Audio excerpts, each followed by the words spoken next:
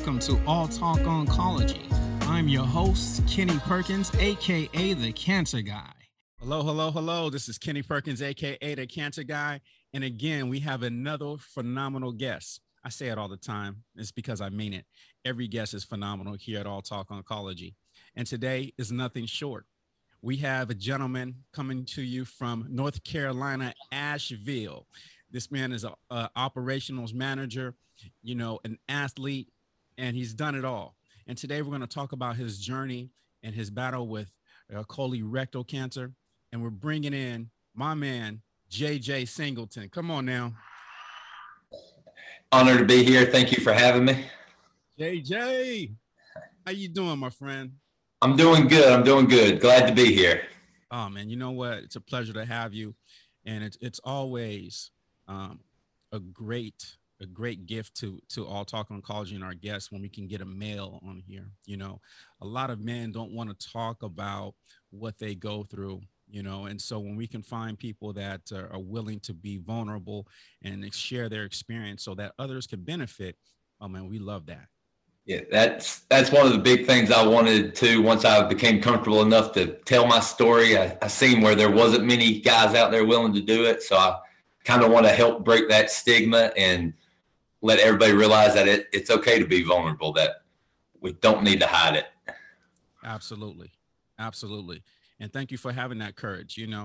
Let's get a little bit into JJ. Who is JJ, and what was Mr. Singleton doing prior to being diagnosed with cancer? Well, before I was diagnosed, I was working for my family at my uncle's businesses. I graduated college a few years before that from Western Carolina University. Former football player, where I played a small-time Division II college football for 2 years before I transferred out and just went to college. Loved sports, loved having fun. I started trying to get healthy and get, my life after the little wild mid-20 years and stuff. And then life changed when I was 27.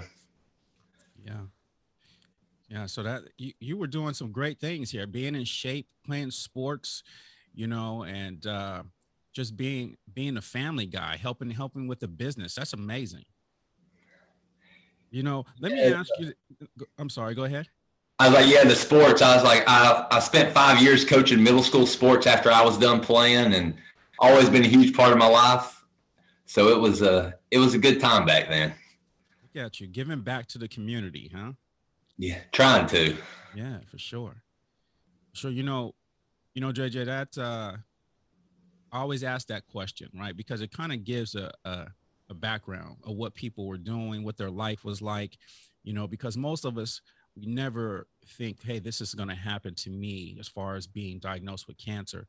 We see it, we see people that have been diagnosed, but we never think about that for ourselves. So we live our lives accordingly. But, getting diagnosed brings perspective, would you say? Very much so. It put everything right there in front of you because, at 27, or a month before I turned 28, I was still in that almost invincible phase where it's like, yeah, I got plenty of life to, live, to straighten things out, to do what I want. And once you hear that, you're like, all right, well, it's all right here in front of me now, and it's real, and you got to accept it. Yeah. So walk us through that. What kind of symptoms were you having, if any, that made you go in and get checked out and say, hey, something's going on?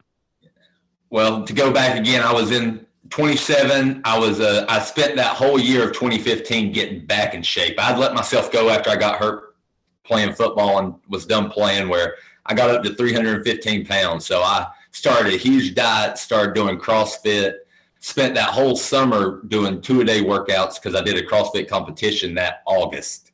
So I was trying to be healthy, trying to get everything good. But the beginning of that summer, I started feeling a throbbing in my abdomen, and I played it off the pulled muscle, an ulcer, just your body getting used to the crazy changes you had in your diet. And it would come and go. And then throughout the summer, I noticed things like I was so tired. I was going to bed at 7 o'clock at night, and I was having problems using the bathroom. I would have blood in my stool. And I just kept playing that off to like, all right, this is a different symptom. This is this. I would do the Google thing and I would look up like, okay, what is wrong with me? And at the bottom would always be like, yeah, colorectal cancer and stuff. I'm like, no, that's an old person's disease. I'm 27. That can't be me. And then after I did that CrossFit competition on August 1st, my body pretty much just started crashing. I couldn't drink anything. I couldn't eat anything without like having severe pain. I was throwing up every day, had like crazy burping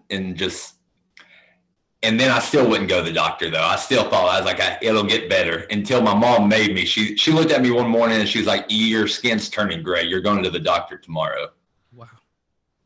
And I went into the doctor, and by that time I could pull my shirt over my like stomach and you could see the area throbbing, which was where the tumor was. That's something. You know, when you think about an athlete, you know, and you're going, I can understand that this is just maybe a pulled muscle, blah, blah, blah. But when it's painful just to drink water, yeah, that's something, huh? Yeah. And like, that's when I was like, it was summertime. It was August. So I was like, I was getting so dehydrated, and I was always like very hot natured, but I would have to like get in my car and turn the heat on, turn my heated seats on, because I would have such a fever because I'd be so dehydrated. When it's 90 degrees outside, I'm like pouring the sweat, but freezing. And that's when I was like, there's probably something wrong. Yeah. Well, you know, the nice part, if I can say that, is that you did have some symptoms that prompted you to go to the doctor. Yes. Sometimes people are just asymptomatic and they go through this and they find out it's troubling. Mm-hmm. So you feel this, your mom's like, no, JJ, we are going to the doctor. You're great, my friend. Yeah. And so you go in and run us through that, you know, so you get scanned, or what happens. And then what did the doctor say once everything came out? Pretty much that morning I went to the doctor, and as soon as it was probably 2 minutes in his office, and he looked and felt my stomach and was like, you're getting a CT scan, go to the hospital right now. And I live in a small town, so I drove to the hospital, and that's the only place that could get me into the CT that day. So I had to sit there for a few hours, drink that barium drink, and that killed me too, because at that time, everything that I was drinking or eating was upsetting my stomach. So there was a lot of trips to the bathroom trying to keep the barium down, nervous. And I'm like, okay, are they going to admit me to the hospital right now? What's wrong? So I had the CT scan. I wait, and the doctor calls, and they're like, or calls the radiology, and there's like, okay, he can go, he can leave. So automatically I'm like, okay, it's nothing major. They're letting me leave the hospital. Yes. I didn't make it to the parking lot before my doctor calls and is like, I need you back to the office, and can you bring your mom or your guardian, significant other, somebody with you to this appointment? So that's when it was like, okay, that's not good. No, something is not right here. Yeah. So me and my mom met me. She left her work and met me at the office. And as soon as he came in there and was like, there is a mass in your colon, everything of the last like 4 months just connected all the dots.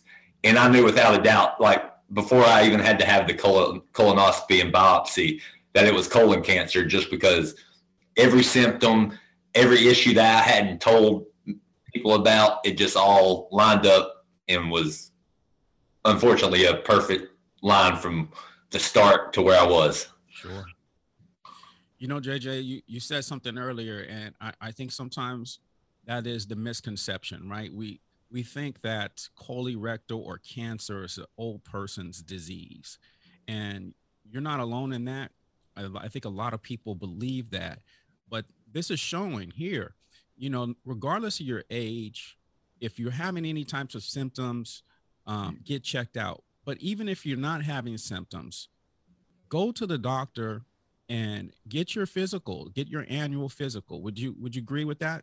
100%. That's like, even in, you know, everybody in that mid 20 range, they're thinking I'll do the doctor later on. Once you get settled in a job, get your insurance and stuff. And no, trust that.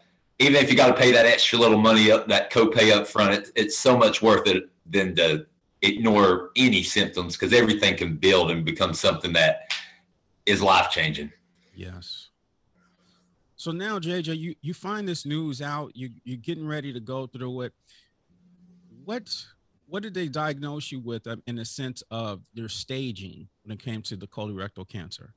At that point, I was stage 2. After they went in and did the colonoscopy, and then I had the colon resection. They tested lymph nodes, got clear margins on my colon, and so they're like, all right, you're stage 2. It like spread throughout my colon, and they had to take a lot of my small intestines too, but it didn't spread into the lymph nodes at that time or any other organ.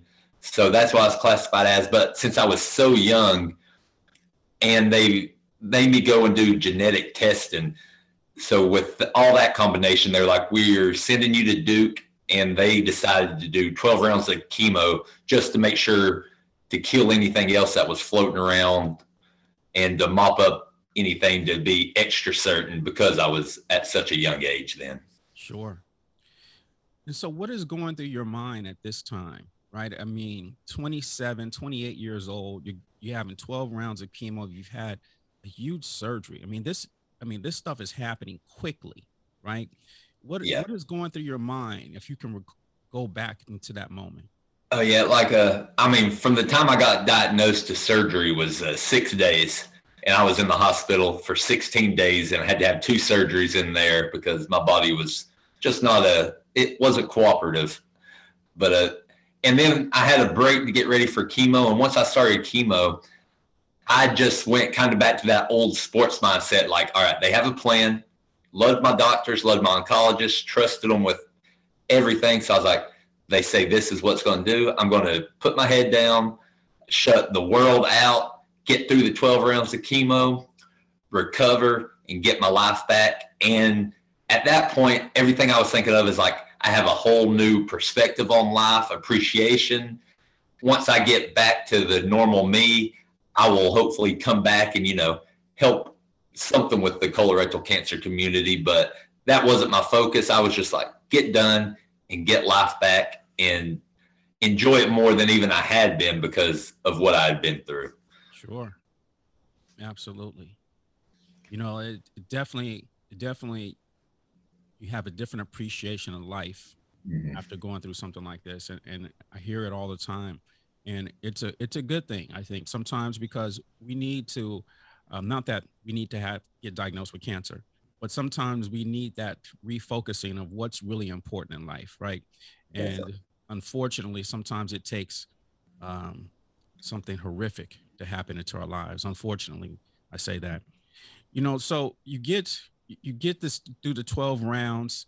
JJ's back, right? With athlete, he's done. We're ready to rock. What happens then? Let's say I finished chemo. Took me a little post-cancer vacation to visit a friend in Florida to, just enjoy myself. Week later, I started back to work. And 6 weeks from the day I finished chemo, I had a colonoscopy, just the normal start, the yearly colonoscopy. It was clean, was happy. Middle of the night, I woke up and a throbbing was back in my abdomen again. Woke me up and it triggered every PTSD thing about me. And at this time I was like, nope. So I called the surgeon at 6 o'clock that morning, and I was in his office by 8:15, and they made me go do the scans again. Over the next week, I had tons of CT scans, MRIs, a biopsy, and found out the cancer came back and spread to different parts of my body now. Wow. So this is 6 weeks after your treatment had finished. Yep. So you must be going through your mind. What is going through your head at this time? I was almost completely numb to everything, but still in the back of my mind, I was like, okay, the cancer's back. And at that time, I still thought, I was like, it reacted good first to the chemo. I was like, they're going to give me a stronger chemo. I can handle that. I was like, chemo sucked, but I made it through. So I was like, I can handle however powerful the drugs they give me and get through it again. 6 more months. And that changed when I went to Duke, because at this point I was such a weird case that I had to I was going down there to get consultations and stuff too. And then when I went down there in that office is when I found out that the cancer was resistant to the chemo, that the first chemo I had never killed this cancer. It had been growing in a different part of my body. And it was so mutated now and in a non-solid organ that they couldn't remove it. So that's when I first heard that you are incurable and will be on treatment for life unless some miracle down the road happens. But with everything else, that my genetic mutations, they were like, just expect this. And then that was the first time I heard too that then I had a 25% chance to make it 5 years. Isn't that something, JJ? I mean, someone to tell you have an incurable cancer. You know, what are you talking about? This, yeah. What is going through your young mind at that time? I couldn't process it. I mean, honestly, like I've thought about it and talked about it a lot since then. And at that time, I was with my mom and stepdad, and we had separate rooms in a hotel. And I didn't say a word after the rest of the appointment. I was just like, I let my mom and them talk and set up my next appointments. Didn't say a word back to the hotel. And I just sat in the shower and cried for hours. I couldn't process it, couldn't feel anything. And I was just like, all right, is my life over? Because at that time, the pain was back. And I was like, well, if chemo's not going to work, I'm going to have to go through it again. And it was a numb, empty feeling that at that point in time, I never knew if I was even going to be close to climb out of. Yeah. What a vulnerable position, to be in, and I want to ask you this, how do you get the strength to move forward? Right. Because it takes a certain mindset, right? Because at that point, JJ, you can give up and just be like, this is my lot, in life, or you can transform your mind to go, I'm going to do this, and that. How did you get that mindset? Oh, I had about a week and a half before they started me back on treatments. And through that time, I was like, I kind of went to a mindset. It was like, okay, they gave me that 5-year odds. I was like, don't know if that'll happen, but I'm going to work and do everything I can to make it to 30. I was like, I have friends, I have people I need to, do stuff for to make sure they know how I feel about them. So I was like, if I can make it to 30, and then we'll go from there. And that was just the start of me not having, as people say, like lifelong goals, like breaking stuff down into 3-6 month increments. Because if I thought about anything longer than that, it became too much. And I just was like, I couldn't believe that I would make it that far. Yes. Man, that's a gem. That's a gem right there. And it's sometimes it's not thinking too far ahead, right, JJ? It's being able to kind of stay in that moment and what you can do at that time, right? Exactly, because the longer I looked ahead, the more possibilities of things happen. The more possibility of the chemo failing, not doing this, crashing and end up in the hospital and never leaving. So it was like 3 months, 6 months, make it to 30, and then I'll reassess. Yes. So, and this is a question that, even the listeners need to know, JJ, how do you get through these hard days? Back then, I look back and I don't know how I got through them, because at that point in time, I wasn't reaching out. I wasn't going to therapy. It was all in my head. And luckily I have one of the best families that anybody could ever ask for, that gave me like undying support and love. And were always there to help me take care of the other life problems, because unfortunately those didn't quit either, just because I was dealing with this. So I just, seeing that love and support just kind of was like, all right, I got to get through this day. And somebody told me, and unfortunately this guy, he passed away early into my cancer journey and stuff. He's like, a bad day doesn't mean you're failing. You can have a bad day and you can still be doing good.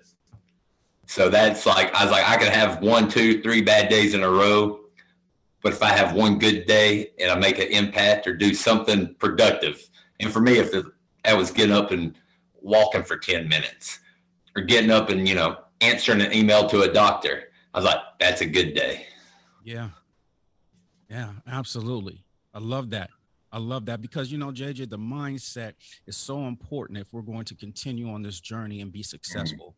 And so I love that you shared that with us. You talked about family and things like that. How did the JJ support team come into play, right? Because sometimes we don't know where that comes from, right? I know family is there, but how did your support team evolve? It's evolved a lot over the past 6.5 years, because when I first started, I was tunnel visioned and I was like, all right, y'all are my friends. We're good. I got this all my own. I'm doing it. And then when the cancer came back, I went into such a, dark place mindset, because I was like, all right, I don't want to get closer to people, because what if I do pass away, die and stuff? But my family was always there. I had this core group of friends they came and see me every time I was in the hospital. They text me every chemo treatment I had, every day, where they wouldn't hear from me for a day or two, they would text.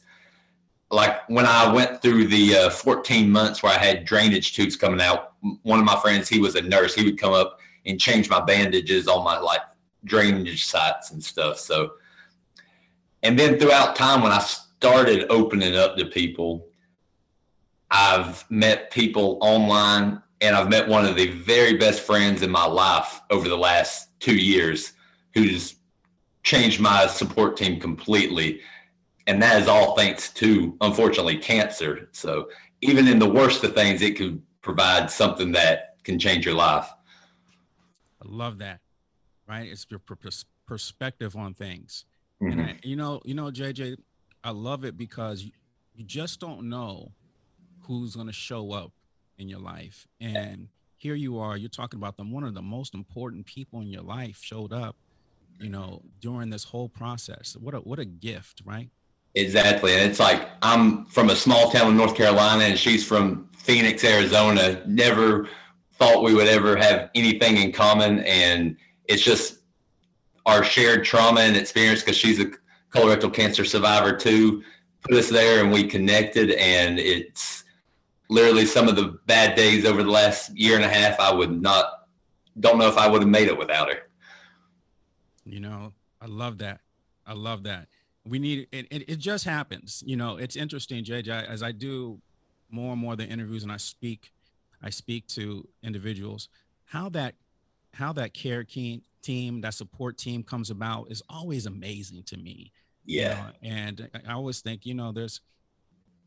thank God, right? I thank God that because it's a real thing. And when people show up, in your life and can have an impact when you need it the most, man, it's a gift. Yeah, I've always said, friendship is easy. The best friend, but that best friend group, you got to work at that through the hard stuff, through the ugly stuff.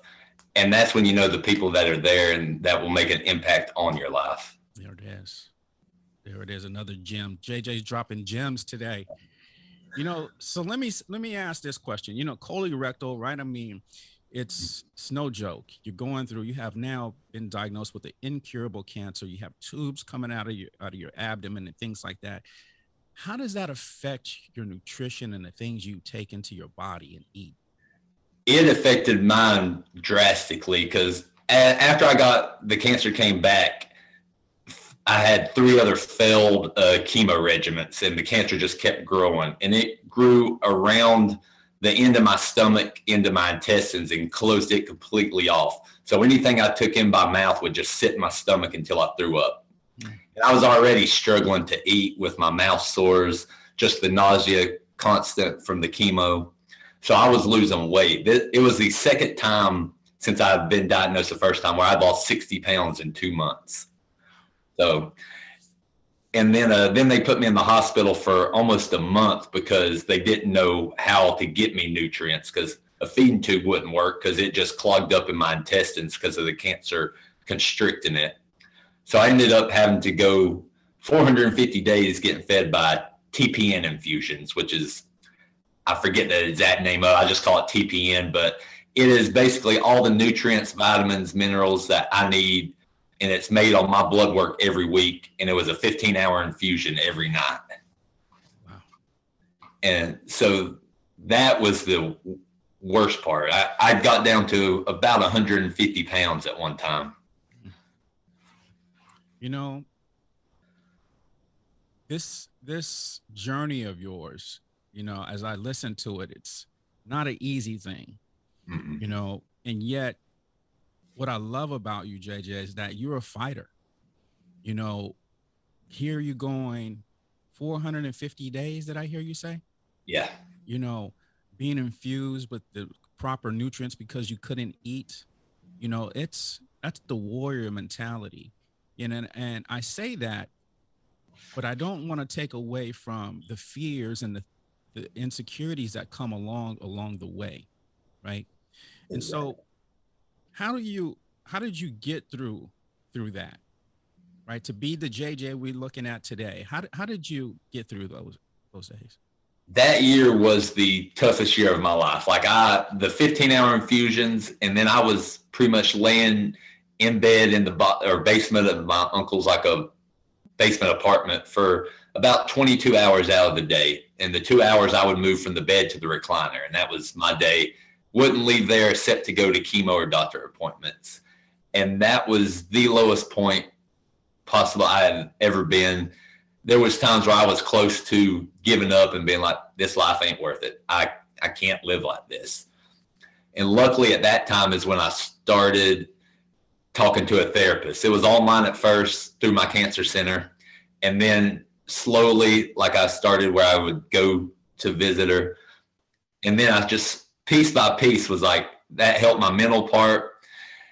And then I found ways to escape. That's when I fell in love. Like, I've always been a huge nerd, like everything, like Marvel and all that. But that's when I fell in love with reading Star Wars books, because I could just transport myself to where I could leave cancer and everything. Even I was stuck in a bed, I could leave for an hour while I was reading. And just those little glimpses of just where I could not think about that. And they just build up over time and time. And then luckily, the amazing doctors that I have, they were able to do a major surgery, and the new clinical trial I was on shrunk the tumors enough to where they corrected things, and I was able to start eating again and getting out and driving, leaving the bed. But really, it was the accepting that I needed help, that I could not push every feeling down or push the darkness down and just get through it, just bullhead my way through it, where I had to talk to somebody that could help me. Yeah. You know, JJ, thank you. Thank you for sharing that, because, you know, these fears and the wanting to quit is real. And they say the only thing you're guaranteed of if you quit is failure, right? But you push past that, and things opened up because you didn't quit. And what I want the listeners, I hope they've seen the gem in this. It wasn't something that happened overnight. This process, right?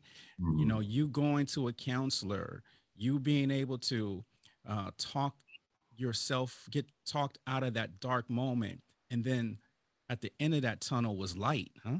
Yes, and very much so. And I agree, like the failure, and I was so close to just, you know, ignoring everything. The way I was raised with my family and stuff, to be like, you know, you never give up, never do anything, we're strong. But I was close to being like, nope, that I just can't do it. So luckily I had that ingrained in me, but even with all that, it still had to accept needing help. And it was a long process with many ups and downs, and many days where I didn't think it was working, where I didn't think anything would ever change. But over time, I could look back and see little improvements, step by step, like just even the tiniest improvement is better than the day before. Yes. As they say, JJ, trust the process. Sometimes we're on a road, JJ, would you agree with this? Sometimes you're on a road that is so unfamiliar, and it's hard to trust something that you've never gone through before. Yes. you did this. You said, I'm going to trust the process. And when you went through it, you came out successful. Huh? Mm-hmm. Exactly. Yeah. I love that. I love that, JJ. And like I say, man, what a warrior. What a warrior you are. You know, JJ, looking at where you started and where you are now, you know, what is life? How do you see life different? Life is completely different. Where I started it, I was just in the cancer journey. I was focused on me getting better. It can get better, and never doubt that one day can change everything. Mm, powerful. And for those that don't know, you know, JJ, the JJ we see today, he's out and about. This man is out and about and getting around. You know, talk to us. We were just in Arizona. Is that correct? Yeah, I went to I'm a national ambassador for an organization called Fight CRC, and I was a special guest at the Cologuard Classic, a PGA Tour Champions thing that was used to raise money to help provide Cologuard and colonoscopies to people and to raise awareness for colorectal cancer. And just next week, I'm going to be in Washington, D.C., talking to Congress, hoping to get more funding toward colorectal cancer because it's growing and we need a special interest in young onset colon cancer, because if it don't change, it's going to be the top cancer causing death with people under 50 by 2030. And is not acceptable for a cancer that can be prevented with screening. Yeah, I love it. Out here advocating now. JJ's out here advocating, getting it done. Trying. That makes the bad days worth it, to know that if I can help something or make a little bit of a difference, it makes them a little easier to get through. For sure. You know, JJ, as we like to ask at the end, what advice would you like to give to those who are listening in that may be going through something similar to you? What would you like to offer them? I just want to say that even in the darkest times, that don't give up, reach out, help, trust yourself to know what you need to get better, because you're ultimately the only one that can really look inside yourself and know. And don't be afraid to reach out for help. It's not a weakness. There is a stigma against mental health and cancer and PTSD and trauma, but fight through that stigma, because it can save your life. And then who knows what your life will be like on the other side. Love it. Very powerful. Thank you. JJ Singleton on All Talk Oncology. JJ, thank you so much for joining us here today. It was a pleasure having you, and continue with that mindset and continue battling and advocating for colorectal cancer. Thank you so much for having me. It was an honor, and I appreciate it so much. Thank you. So again, I want to thank everyone who tuned in today. Here's where you will find up-to-date cancer discussions with industry experts and leading professionals that can help you in your cancer fight. You are not alone in this. We are in this together. I'm your host, Kenny Perkins, aka The Cancer Guy, and until again, I'm out.